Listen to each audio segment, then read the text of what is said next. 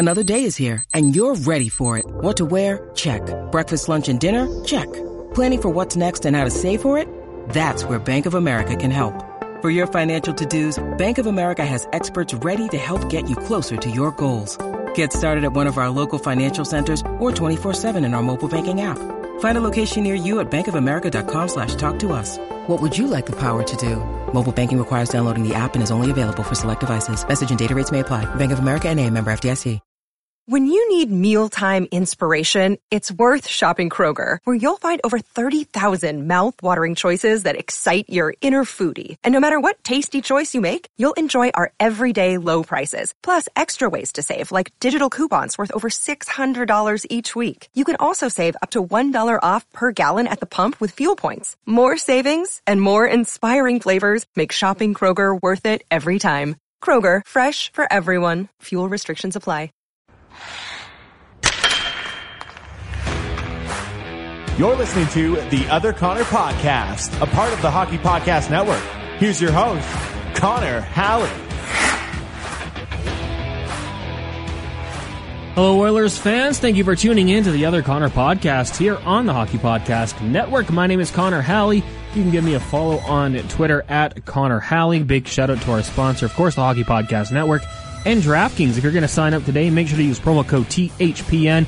A lot of fun to be had with daily fantasy sports. Of course, you've got the NHL, NBA underway in full swing, NFL on the weekends, Major League Baseball wrapping up, but there's still a few more days to have some fun with that. And of course, DraftKings is the best spot for daily fantasy sports. To sign up today, make sure to use promo code THPN.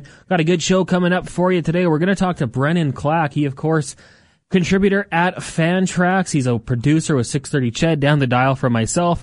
And you can give him a follow on Twitter at NHL Update. The guy is all over the NHL. So we'll talk to Brennan about the Oilers, about their loss to the Philadelphia Flyers on Wednesday night. Of course, they take on the Vancouver Canucks on Saturday. We'll also talk about the unfortunate story of the Chicago Blackhawks and all that's gone on there, and what's happening with that, and what will continue to happen. Of course, if you missed it, Joel Quenneville did meet with the NHL and Gary Bettman on Thursday. As we tape this, we don't know what the outcome of that meeting is, but we're going to talk to Brennan Klak and just get his whole thoughts on that, because I think we all agree what happened was disgusting with the Chicago Blackhawks back in 2011, and we'll just touch on it a little bit. Of course, we will make sure our main focus today on the show is the Edmonton Oilers, and like I said, the Oilers did fall to the Philadelphia Flyers on a Wednesday night. It was their first loss of this season, so they're still in pretty good shape, but, my thoughts on this one, it was a winnable game, I think, and I think the goaltending let them down when it came to Mikko Koskinen, and he's been pretty good this year. So I don't want to start just ripping on the guy, but, you look at that first goal, Claude Giroux scores on the wraparound, and to me, it kind of looks like Mikko Koskinen got a little bit lost in his net, as Giroux wrapped the puck around. Instead of, pushing off his left foot and sliding to the right side of the net, he got looking, and he tried to follow him just a little bit, and Claude Giroux, the guy, he's a goal scorer in the NHL. He's going to put that puck in the net 10 out of 10 times there. So a little bit of tough positioning there on the first one. The second goal, trying to play the puck, kind of fumbles it just a little bit there. And, it's unfortunate, but yeah, we got to blame Mikko Koskinen for the second goal. The third goal, Cam Atkinson, just a buzzer beater right at the end there. It's flipped at Darnell Nurse, who kind of gets caught in no man's land, tough place to play the puck. That one I'm not really going to blame on Mikko Koskinen. I think that a lot of people will, saying, you got to make that save at that point of the game. But for me, I'm just going to give a lot of credit to Cam Atkinson, a guy who's scored 40 goals in the NHL. That was a hell of a play for him. To control it, kick it up to his skate, and finish it in the time that he did, that was just a fantastic play by Cam Atkinson. So I won't really put the blame on Mr. Mikko Koskinen for that one. But then you look at the fourth goal, Atkinson once again. Good shot, but one that Mikko Koskinen does need to make the save on, and for that, the Edmonton Oilers losing 5-3. Of course, there was the late empty netter, Sean Couturier, scoring that one. And other than that, though, I thought the Edmonton... Overall, though, I didn't think the Oilers had their worst effort. Some things you can clean up, obviously, but Zach Hyman, Connor McDavid, Leon Draisaitl, Ryan Nugent-Hopkins, of course, all solid. The third line also continuing to roll on. So, we knew the Oilers weren't going to go 82-0, and that first loss would come. it's nice that it was in a game where they weren't terrible. No, they didn't have their best performance, but I would say it's going to be far from the worst performance we'll see from this team this year, and they'll look to bounce back against the Vancouver Canucks on Saturday night. It's an 8 o'clock puck drop out in Vancouver. Of course, if you're looking for some pregame coverage, you can tune into TSN 1260 at 6:30. Tom Gazzola, Matt Cassian, and myself will have you covered, but that's a few days away still. Let's bring in Brennan Klak right now to talk about those Edmonton Oilers coming off that 5-3 loss to the Philadelphia Flyers. Of course, you can get him at FanTrax's. He's the producer with 630 Ched. And make sure to give him a follow on Twitter at NHL Update. Brennan, thanks a lot for doing this tonight. How are you doing? I'm doing good. I mean, how can you not do good when the Oilers are 5-1? Well, you know what? They were undefeated, but they're still doing pretty good in the standings, so I feel good. Now, Klak, well, I'm going to ask you this. You run a very impressive Twitter account at NHL Update where you focus across the entirety of the NHL. But when it comes down to it, I know you're Edmonton area born and raised. Are you an Oiler fan? Are you biased towards the Oil? Well, I'm not going to say I'm biased in a way because, I mean, I might be biased from the other bias. And by that, I mean the negative bias. I'm really critical of the Oilers versus other teams because I feel the potential in Edmonton could be the greatest. When you have Connor McDavid, you have Leon Draisaitl. I feel always like this team could be a cup contender every single year. And then there's moves I don't like. So I feel like I end up being more critical of the team because I'm a fan of the team, which is the opposite of what I normally see, which is the fandom and the positive bias, right? Yeah, absolutely. It's funny because like when you were with us at 1260, I mean, I think everyone on 1260, maybe outside of Eric, was like born and raised in Edmonton. Nielsen, obviously from BC, and Eric, but Hernan, myself, Wanik, Low Tide, a lifelong Oiler fan. Like, I always wonder, we all, like, when we start working for the station, kind of throw that bias behind, but I like the podcast because it's like, I can be a little bit biased. It's Oilers based. I grew up in Edmonton. I was an Oilers fan my whole life. So, if I have to show a little favoritism towards them, I don't have to hide it as much. I kind of like that. So, I mean, hey, if you want to just say you're rooting on the Oilers here, it's a judgment-free zone, Klak. I can't say that I was an Oilers fan from the beginning because when I first became sorry? Were you a Ducks fan? Did Disney get you? No. That's Wyatt. Wyatt Ziegler was a big Ducks fan. He also used to be a TSN 1260. Yeah. Not a Ducks fan at all. Never in a million years. They're probably in my top 5 most hated teams. Okay. More so. Although I like the current, what they're doing. Like I like Trevor Zegras and Jamie Drysdale a lot. But anyways, moving forward, I kind of feel like I started with the Minnesota Wild being my favorite team as a kid because I loved Marian Gaborik, but also I just played as the Wild on NHL 2003. That was the first game I ever played. And I liked the color scheme and I liked the uniforms. I just liked everything about Minnesota. And then I also lived in Colorado when I was a kid for a year. So I liked Colorado as well. So I kind of balanced between Minnesota, Colorado. But then when I was probably in grade 4, that's when the Oilers went to the final against Carolina. And that's making myself look kind of young. But that was when things turned around. That's when it happened. Okay. That's fair. That's fair. Klak, we'll talk about the Edmonton Oilers, throughout this podcast. And that's kind of why I brought you here. But let's just quickly talk about Kyle Beach. And, everyone's seen it by now, I would think. The interview that he had with Rick Westhead, just discussing being John Doe and being the victim of sexual assault when he first got to the organization and when they were kind of in their heyday. What were your takeaways from what Kyle Beach said in conversation with Rick Westhead? Well, I shed a tear. And I hope everyone did too, because that was an incredibly powerful, emotional interview that showed how brave Kyle Beach is for coming out on such a big platform with a huge audience and telling everybody his incredibly hard story that he's had to live with for so long. This is a guy that was 20 years old when he was trying to make the Chicago Blackhawks as a first-round pick, as a black ace in the playoffs, and he gets sexually assaulted and no one believed him. I mean, that's just a horrific story in life, for the league, just all around. It almost made me speechless to have to watch that and think about how someone could hide it and put hockey over it. You know, hockey's a game, but this was a real life horrific situation that got glossed over by the Chicago Blackhawks organization and by the league and by the NHLPA and by his fellow players. It's unacceptable. And that's an understatement. Like I don't have enough words to say how bad this situation is to have to hear about. And now we have to learn to be better. I feel like we've said this a lot. I feel like this is a problem with the culture of hockey sometimes is we've heard these stories before about players that have been just left to the wayside from stuff they're dealing with, from bullying, from hazing incidents, etc. It feels like it's never ending sometimes, that we hear about this all the time. And it's just, I don't have many words to say other than I hope that the NHL bans Joel Quenneville for an incredibly long time, if not forever. And I hope that the NHL makes sure that this never happens ever again. It just, I don't know what to say. Yeah, and Klak, I mean, we're recording this Thursday night. We know Joel Quenneville met with NHL and Gary Bettman, and we'll see what the outcome is. I couldn't believe he was on the bench on a Wednesday night for the Florida Panthers. To me, I mean, that just shows you, like, when it was fresh, it happened in 2011, he didn't really care. 10 years later, when maybe the NHL or the Panthers or himself, someone could have stepped in there and said, nah, this isn't a good look.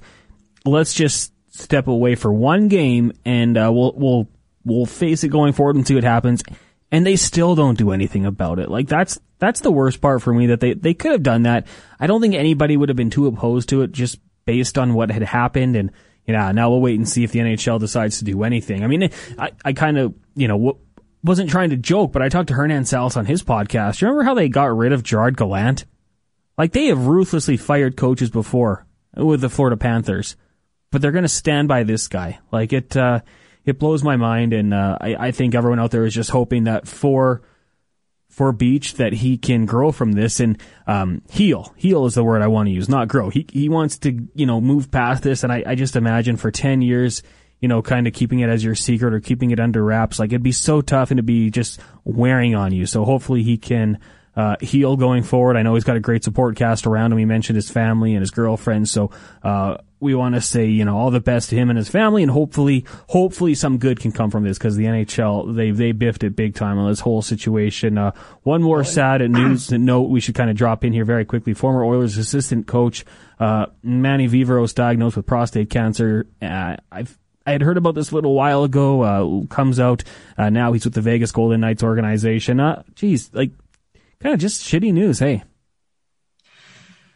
Yeah, no, it's really too bad. I felt like Manny Viveiros, I wanted to see more of him in Edmonton, but the family is known in St. Albert where I live, and best of wishes to the family. That's horrible news to hear.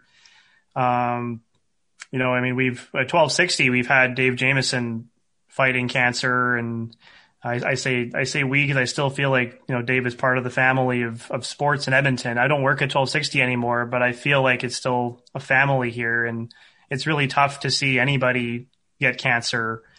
And Dave's on the up and up, it sounds like, for sure. That's really, really positive to see, but it's man, like when it comes to negative news, like, what makes me really mad, honestly, Connor? I'm going to go off here for a second, but like, Kyle Beach does all this stuff. He comes out, he says his piece. It still feels like no one's listening. Like, it feels like even though there's a million people listening and we're seeing so much positive conversation and praise of Kyle and all of this, it still feels like Donald Fair was tone deaf in his response. It still feels like the Blackhawks statement, which had a championship winning in it, was dumb. Mm-hmm. The Blackhawks are still trying to dismiss the lawsuit so that they can just settle, but it doesn't sound like Kyle Beach wants that.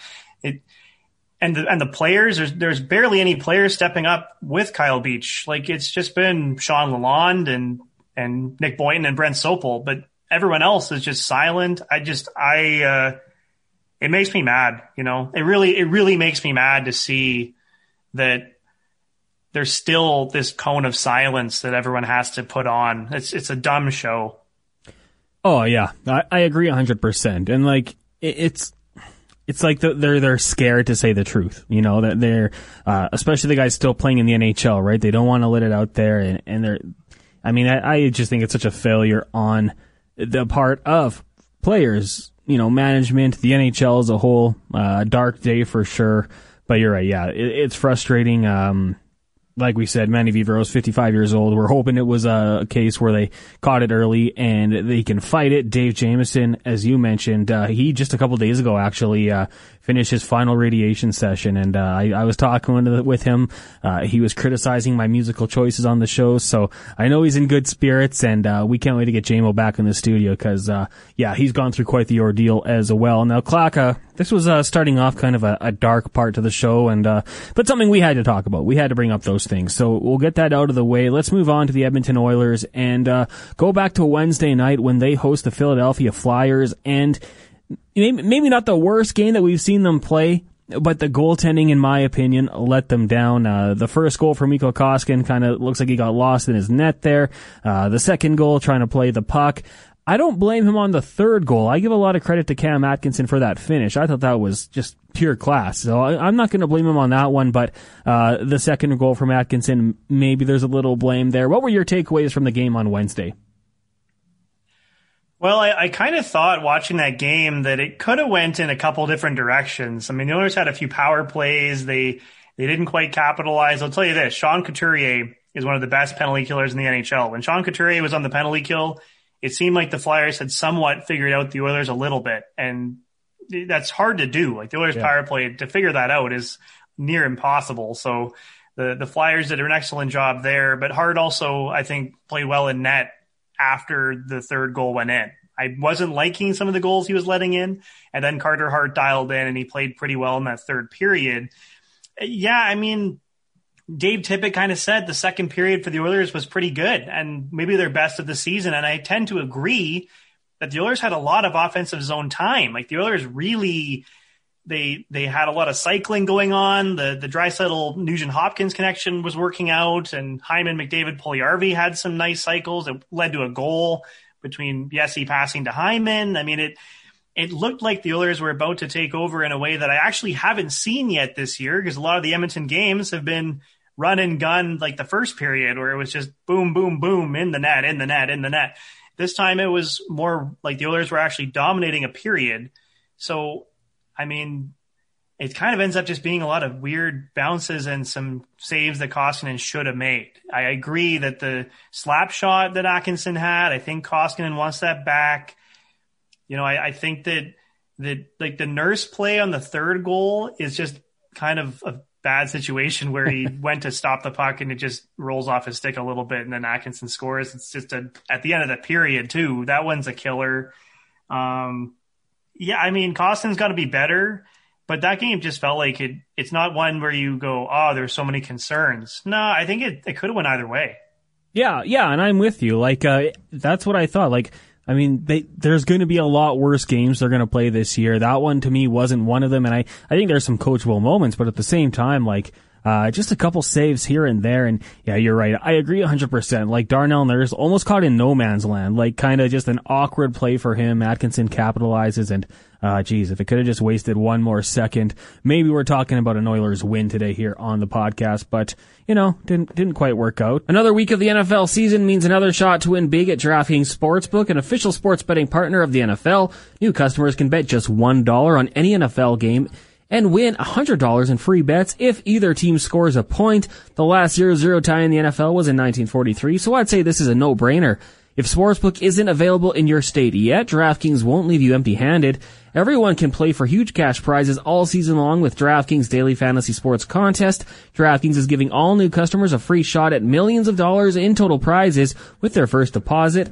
Download the DraftKings Sportsbook app now and use promo code THPN. Throw down $1 on any NFL game and win $100 in free bets if either team scores a point. That's promo code THPN this week at DraftKings Sportsbook, an official sports betting partner of the NFL. Must be 21 or older, New Jersey, Indiana, or Pennsylvania only. New customers only. Minimum $5 deposit and $1 wager required. One per customer. Restrictions apply. See DraftKings.com/sportsbook for details. Gambling problem? Call 1-800-GAMBLER. You talked about Wyatt earlier on in the show, being a Ducks fan, and I always remember him telling me there's this guy that Brennan Klak kind of looks like, Zach Hyman on the Toronto Maple Leafs back in the day, and now he's a member of the Edmonton Oilers. A lot of people see it. Hernan Salas has told me the same thing. He's kind of your NHL doppelganger. He's been pretty good this year for the Edmonton Oilers. I mean, this guy's came as advertised. I think Zach Hyman's played extremely well, and I'm not saying that because he looks like me and I have some bias on him. I'm saying that because he's actually played well. There was people that had worries about him because of the contract, and I wasn't worried about him. I was more worried about how that contract would look in year 5, 6, and 7, but I wasn't worried about his first 4 years, and he's proven me right so far. Like, Zach Hyman is the closest thing that we have seen to Ryan Smith. And I think Mark Spector actually just mentioned that recently, and I was like, hey, I've been saying that before. I feel like at the end of the day, Hyman's role on that McDavid line is extremely valuable because he's able to win puck battles in the corner. He's able to get possession back. He's a guy that's dogged in that corner. McDavid has not seen that on his line ever, except for Puljujärvi as he gets better too. So you have two guys that can do that, but Hyman does it as a natural part of his game. Puljujärvi's had to learn that over time. To have two guys that can cycle with him, that's something that McDavid's never been used to, I think. So it's worked really well. On the power play, he stands in front, he takes all the crap, and he's scored some goals because of it. I mean, there's nothing Hyman hasn't done yet this year. He's done everything that you would ask him to do. And I think the Oilers fans should be really excited. I think this is going to work out better than the Lucic signing by a mile. Oh, yeah. I mean, and I love the way he knows exactly what his role is, right? Like on that power play, Jason Strudwick talks about it a lot on the Jason Gregor show, how he's got that heavy stick. Like he gets it down, it's on the ice, and you can't lift it. He's got the lean on it there. And yeah, he's been someone that, I don't know, like, is he better than advertised? Because there was a lot of hype. People in Toronto knew they were going to miss him off that line, playing with Austin Matthews. But man, for me, like, just the versatility he adds to the top six as well. I think he might be better than advertised. I'm really hyping him up here. Well, it depends on who's advertising him, because there is this trend about Zach Hyman being on Team Canada. Oh, really? Not for me. Like, look, it's best on best, and Zach Hyman's, I think he's a pretty good player, and he's shown so far this season that he can score, he can do everything, but you'd have to take off Matt Barzal or Stamkos to put Hyman on. Like, I'm not going to do that. I'm just not going to do that. I know Chris Kunitz made it, and I know Chris Kunitz was scored in the gold medal game, blah, blah, blah, but no, I'm just not going to put Zach Hyman on Team Canada when the roster this season is so stacked for Canada that it just doesn't make sense to me. But at the same time, is he better than people think? Well, his analytics are excellent. If anyone says Zach Hyman's analytics are bad, they're wrong. And if anyone thinks that Hyman is a non-analytic player, they're wrong. Hyman's analytics have been great in Toronto. They're great in Edmonton because he keeps possession. And when he's in the defensive zone, he also battles really hard to get that puck away from other teams. Like, he's a great two-way player. We should be extremely happy in Edmonton to have him. As soon as you said the Olympics, like, hey, Kunitz, that's got to be where people are going with it. That's got to be the argument because, I mean, that was it, right? Goes to the Pittsburgh Penguins, plays well with Sidney Crosby, and basically hitches the wagon and gets a trip to the Olympics. Was that 2014? Was that Sochi? Yes. Yeah. So, I mean, hey, I'm sure Oilers fans would like to see it, but if you're going to be realistic, I don't think it's going to happen. Klak, Jesse Puljujärvi, year what? Well, I'm going to say year 2 since he, made the comeback, the JP 2.0. What has he changed in his game, and what have you noticed about him in the early start to the season here? Well, a big thing is confidence. When you feel confidence and you know your coach believes in you, that's a big thing. And Jesse Puljujärvi having Dave Tippett's approval to be on the top power play unit and to be with McDavid constantly, that will help you a lot. But when it comes to actually the way he plays the game, he just goes more in front. Like he puts his body in the crease now. What Jesse Puljujärvi wasn't doing before he went overseas was going into the hard areas. He was shooting. He's got a great shot, but he was shooting from the blue line. Like he was shooting these long-term angled shots that weren't going anywhere. And now, like, McDavid can find him for easy tap-ins in front, or he can muscle a guy, or he can kind of screen the goalie. Like he's doing things that he can do because he's so big and powerful as a player. And that's a big reason why he's having success, but also he tries really hard defensively. This is not a one-way player. This is a guy who's on the forecheck. He's really hard to play because he goes in there with the stick and he just starts whacking away. And that has a lot of value, especially at that size, because he can physically take you out too. I think that he's been a complete player this year for the Oilers from both sides of the rink. I would like to see him actually get penalty kill time. I know that might not ever happen, but I think he actually could be a really valuable penalty killer down the road, especially with his speed. I feel like Jesse Puljujärvi has even more to unlock in his game, but what we've seen so far, I mean, we're gonna have to pay this guy. Yeah. I think he's going to set himself up quite nicely for a payday. Maybe the Oilers will bounce back saying, well, you're playing with McDavid or Draisaitl, but yeah, I've liked what we've seen from Jesse Puljujärvi so far this year. How about Ryan Nugent-Hopkins? You have to get on the score sheet. I believe he's at 9 assists on the season, though, obviously, a key component when it comes to the power play. What have you thought of Nuge? Year one of his first, or his big deal? Well, Nuge has always been a very smart player.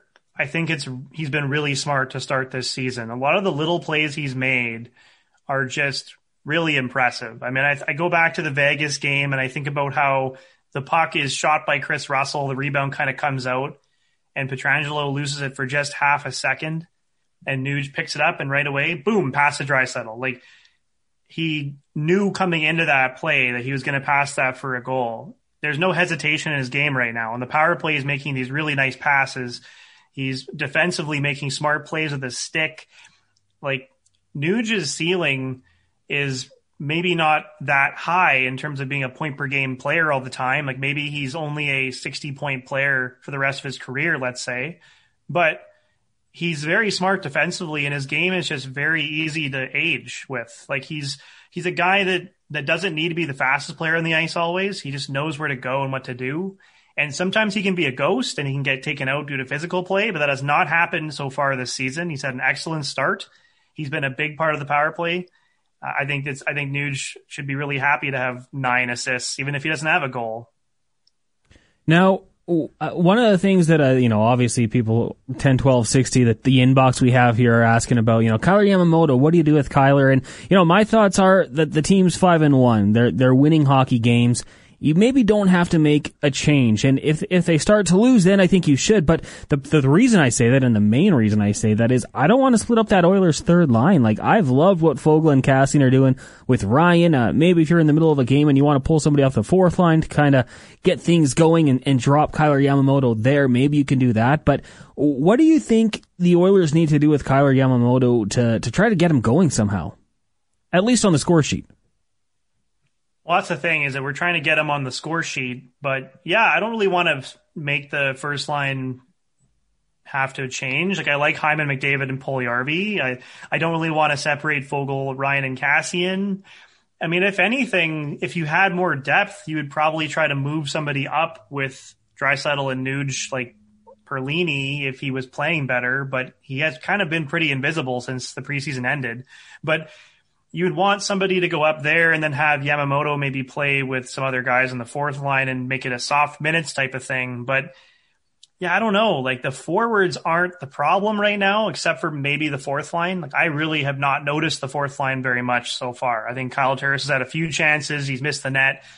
Devin Shore hasn't been too noticeable to start the year. And yeah, like I said, Perlini hasn't been the same as the preseason goal scorer we saw. So the fourth line, we might need to see some mixing and matching going forward with getting Tyler Benson in there, Colton Sevier in there, and eventually Ryan McLeod back in there. I would like to see some competition there. But the D is probably more where I could see some changes happen, and there has been a lot of changes already. But at forward, I would just give Yamamoto a few more games. Like, they might have to trade for somebody later, to fill that void or to give him help and have a depth situation where you can make swaps in the lineup. But right now I would just be like, hey, it's not killing us. He might not be playing great, but it's not killing us. Yeah, I'm with you on that, and that's actually what I was thinking too. Like I was on Hernan Salas with the Locked On Oilers podcast, and he mentioned that, and I was kind of thinking like, man, I don't really want to disrupt anywhere else. If possible, I wouldn't mind the Oilers making a trade and trying to find that second line right winger. And if you have to drop Kailer Yamamoto down the lineup, geez, maybe he's even going the other way. Who knows what happens? But yeah, definitely something to wait and see for. But the Oilers still winning hockey games, and I guess that's what we want to see. Now, you talked about the blue line just a little bit there. Darnell Nurse being paired up with Tyson Barrie to start the year. That didn't last too long. Evan Bouchard gets the move up. Good sign that Evan Bouchard was able to do so. Maybe not so great that the guy you just signed to that contract struggling a little bit. But I thought Tyson Barrie probably had his best game of the year on Wednesday. What are your thoughts on that whole situation? Well, for me, Evan Bouchard's been a godsend. He looks fantastic. It's not just that Evan Bouchard looks fantastic. It's that he looks like potentially the best defenseman on the Oilers right now. And yeah, hold up. We'll pump the brakes. Darnell Nurse is the best defenseman on the Oilers. Well, hold on, because Darnell Nurse has had some iffy defensive moments already this season. Like, it wasn't all Nurse's fault that the Nurse-Barrie pairing had issues, because Nurse was also having positional issues defensively. And a lot of that comes from him having this kind of ability from Dave Tippett to join the play. He's been a winger on a lot of plays going into the offensive zone, and that does give you another weapon over there, but it's resulted in some 2-on-1s on the way back or some 3-on-2s on the way back, or moments where he does have great skating where he has to come back and he does get there, but sometimes he's not sure what to do when he gets there because he just got there in a hurry. And what I found with Bouchard is that he's really calmed everything down. Nurse can do the things he does really well when Bouchard's with him, because Bouchard is a guy that's never panicking. He's always not slow on the ice in his thinking or his skating, but slow in just the way that he takes the game and makes it at a calm pace. It's something that Joe Thornton was very, very good at for his entire career. When he had the puck, everything just calmed down. Even on the penalty kill, Evan Bouchard, he's made passes in front of his own net on the penalty kill with no problem whatsoever, because he's very confident in himself that he can make the right pass every time. And that's why Dave Tippett's increased his role everywhere, on the penalty kill and on 5-on-5. And one day on the power play, you'd think he will get more chances. But Bouchard's been an absolute godsend this year. He's played extremely well, considering that the rest of the blue line is a little bit offensively orientated. There's a lot more chances for and chances against happening when they're on the ice. Today, well, I guess if you're listening to the podcast yesterday, on Thursday, Dave Tippett was asked about the Oilers giving up a lot of shots on goal. And I think he dropped an all-time liner here. He's referring to some of the analytics, Korski and Fensky. I don't know if you've heard those, Klak, or maybe that's something different on a whole different level. What did you think about Dave Tippett's thoughts on analytics? I did like what he said. And I've heard him talk about analytics before, so I know he's not a huge hater and doesn't dismiss it all the way. But he's someone who says he likes to worry about the opportunities created and the chances. What did you think about Korski and Fensky? I found it to be a little bit ignorant, to be honest, because it's still making fun of it. You're on purpose making the names wrong. It's not like he doesn't know what they are. And they have statistics that are tracked for chances that are dangerous or not. It's called X goals, X goal percent. These exist. Over the last 10 years, analytics has really gone in a new direction where it's gone away from Corsi and Fenwick being the be all end all. There's a lot more out there. And it just didn't sound like Tippett was taking it very seriously. I know he said they have their own analytics and that there's way more at play than we think, but the Oilers' moves haven't really proven that necessarily. I think at forward, they made a lot of moves that the analytic community really liked. And then on the blue line, there is a problem with chances against. For a team that Dave Tippett says we're monitoring that, well, I mean, the chances against it, the rates per 60 right now are not great. I mean, they're a run and gun team. They're a team that likes to press, and that's left a lot to be desired defensively this season. And also for a guy that preaches chances of quality, how come Nurse and Barry shoot the puck so much from the blue line? That's not the best play. I mean, Evan Bouchard's got the best shot on the team, and he's not really scoring every game either, is he? Like, as the NHL has gone forward, blue line shooting has become a lesser thing because your skilled forwards have a better shot generally and a better chance to score closer to the net, especially when you have McDavid and Draisaitl. So, and those guys get great chances all the time, and it reflects in the stats. So I see what he's saying. Like, I see that Tippett's kind of trying to make the argument that flipping a puck on net is like giving the puck away. I actually think that's true. I just didn't like the way that it seemed like he was more crapping on analytics when teams that are really good and have won the cup, aka Tampa Bay, Pittsburgh, St. Louis, Washington, all those teams, they use analytics and they take it seriously. If you ask those coaches, they take it seriously. So you don't think it was just a slip of the tongue? You think he knew what he was doing? I think he knows what he was doing. He knew it was Corsi and Fenwick, but he just added a thing to it. I think he knew what he was doing. Yeah, I would agree with you 100%. I think he knew exactly what he was doing. Probably, maybe didn't like the question so much, but you know what? I kind of sit back and I eat my popcorn and I just watch the analytics community get fired up, and I don't mind it. That's just me. I know you like the analytics, Klak, so I don't want to tick you off too much, but I think you bring up good points as well. I mean, it 100% serves a purpose in the game, and yeah, you probably don't have to answer the question that way. Now, looking at the goaltending, Klak, going into this weekend when the Oilers do take on the Vancouver Canucks, is it easy for you? Is it Mikko Koskinen 100%, or is there any thought that thinks that if Mike Smith can't go, maybe Stuart Skinner could draw in? I think I'd still go to Mikko Koskinen. I think you need to have a goalie that's still confident about how he plays. And the thing is that Stuart Skinner is just not going to be a goalie that they're going to end up needing when it matters. Like, you hope that Smith comes back pretty soon here. And at the end of the day, Smith and Koskinen, one of those two are going to be in the net for game one of the playoffs if they make it, but I think they will. So I would just go, hey, Koskinen, you did yet a game where you wanted some goals back. Otherwise, you've played pretty well in the preseason and in the regular season so far. So keep the net, rebound, have a big game.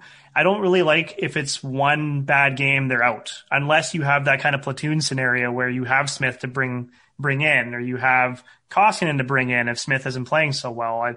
I don't really believe in the one mistake you're out that some coaches do. And I think the Tippett will go to Koskinen. I think he likes to ride one goalie sometimes. I think that Vancouver is going to be an important game to just keep the momentum up, because the Philly game wasn't a big, oh, we sucked. No, the Oilers played pretty decent in that game. So I think they'll kind of show some confidence in him and start him. Yeah, I'm with you too. I thought the same thing. Tippett's kind of likes to give guys an opportunity to bounce back, it seems. He's done it in the past with Mike Smith a lot. So, yeah, I'm with you on that one as well. Klak, what do you think of this Vancouver Canucks team that we'll see Saturday night?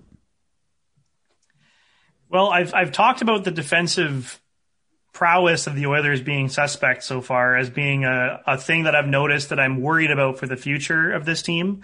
Vancouver is worse. Like, Vancouver's defense is a total nightmare situation defensively. And it hasn't been as bad as a nightmare yet. It's just the personnel from the past and what I've seen so far. I don't know if it's going to get that much better. You have a lot of guys defensively that are just really iffy. Ekman-Larsson, Tyler Myers, Quinn Hughes, even as fast as he is, he doesn't have the best defensive ability sometimes. And as for the forwards, I really like what Vancouver's done. I think they've built a really solid top nine there that's going to get better. But what I don't like is what Travis Green does in deploying that top nine. I don't get why Connor Garland is not on the first power play. I think he might be their best forward. I know I'm saying that Garland is better than Elias Pettersson, but hey, Garland has 8 points so far. He's 5'9", and yet he plays like he's 6'5". He has no fear, and he makes the right play almost every time. I'm incredibly impressed by him, but they don't seem to be playing him as much as they can, and they really don't seem to be playing Niels Höglander as much as they can, and Höglander's a very talented player as well who seems to make a lot of nice plays, and he's dogged on the puck, and you see him, and it's 14 minutes of ice time. I don't get it. Like, their forwards have the personnel to be a good team. I just don't think it's been deployed properly. Demko, great goaltender. He can actually help with some of those defensive miscues that team has because he makes incredible saves. So are they a playoff team? I don't know. They're a very volatile team, and they can absolutely beat you on the power play and from their forwards, just depending on how they're deployed on a given night. A lot of Canucks fans were really mad that Matthew Highmore was playing with Elias Pettersson a lot in the third period against Minnesota. They probably should be mad about that. You know what you said about Connor Garland? I agree with you. Like, I got a chance to watch a couple of their games. Like, he's feisty. I like watching him play. And I think that's a guy, for the Oilers going up against him, someone you might start to dislike, just the way he plays and, the production he can have. Klak, final question for you. Going into the month of November, obviously we got the game on Saturday against the Canucks, but then you've got the Kraken, the Preds, the Rangers, Red Wings, Bruins, Sabres, Blues, Jets. Some fun competition. Is there any game out of those ones that you're looking forward to see that could be a good measuring stick for the Edmonton Oilers? Well, we've been kind of talking earlier off mic about how it's still early and we need to kind of see where the team is at. Like the wins have been all close for the most part. It's been fire wagon type of hockey. And I mean, the Kraken is a cool story. I think that's something that as we go on through this season, it's cool to watch the Oilers and the Kraken play. I think that Seattle is not as good as I maybe thought they might be. I had them being a little better than some of the pundits did. I thought that defensively they might be able to crack down. No pun intended, but totally pun intended there. But when it comes to the month of November, I mean, I'm looking at the schedule and I'm thinking, well, the Jets having a back-to-back against them, not a back-to-back, but having a 16th game and an 18th game in November. Well, Winnipeg beat the Oilers 4-0 in the playoffs. So if the Oilers come out of that kind of series, home and home with 2 wins, that'd be a major, major statement. I'd be looking at those 2 Winnipeg games a lot. And I'd also be maybe looking at that Vegas game at the end of the month, only because I wonder if by that point Mark Stone is back and they've had a chance to recuperate their losses they started with at the end of the year, and maybe that Golden Knights team will be a lot better than the team that we saw in the last game against the Oilers, which, by the way, they still played pretty well in that game despite having a lot of personnel missing. That would probably be the ones that stand out for me. Always Boston, too. Boston's always it's incredibly hard to contain that top line. Oh, yeah. I mean, and I look at some of those games where I want to see Duncan Keith and Cody Ceci get tested. I've seen some people kind of, say like, oh, I was wrong about those two. It's early. I want to see them play some deeper teams and see how they hold up. That game in Vegas, a 5:00 start on a Saturday. Then they've got a couple days off, so maybe they'll hang around Vegas again and have some fun. Klak, appreciate you doing this today. Thanks a lot. Yeah, I mean, it's been a really weird start to the season. You see Vegas, Tampa Bay, Colorado. They all look kind of bad so far. Like, I'm not going to lie. Like, Tampa Bay, they lost to Buffalo. That's not good. So it's been a weird start, and the Oilers are doing well despite it.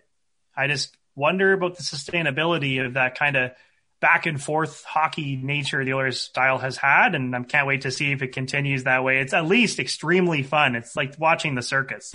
Great stuff from Brennan Klak of FanTrax's. You can give him a follow on Twitter at NHL Update. Always appreciate Klak hopping on the podcast here. For the Edmonton Oilers, like we talked about, now focusing their attention to the Vancouver Canucks on Saturday night. 8:00 puck drop out in Vancouver. If you're looking for some pregame coverage, TSN 1260 is what I would recommend. Tom Gazzola, Matt Cassian, and myself will have you covered starting at 6:30 Mountain Time. And then after that for the Edmonton Oilers, to me, this is where the schedule really starts to pick up. You've got the Seattle Kraken, Nashville Predators, New York Rangers, the Red Wings, but then you got the Boston Bruins sprinkled in there, the Buffalo Sabres, St. Louis Blues, back-to-back against the Winnipeg Jets, Chicago, Dallas, Arizona, Vegas, once again to wrap it up in the month of November. So, there's going to be some tough games. There's going to be some winnable games in there. But for me personally, really looking forward to those games against the Boston Bruins, the St. Louis Blues, the Winnipeg Jets. I think those will be good tests for this Oilers group.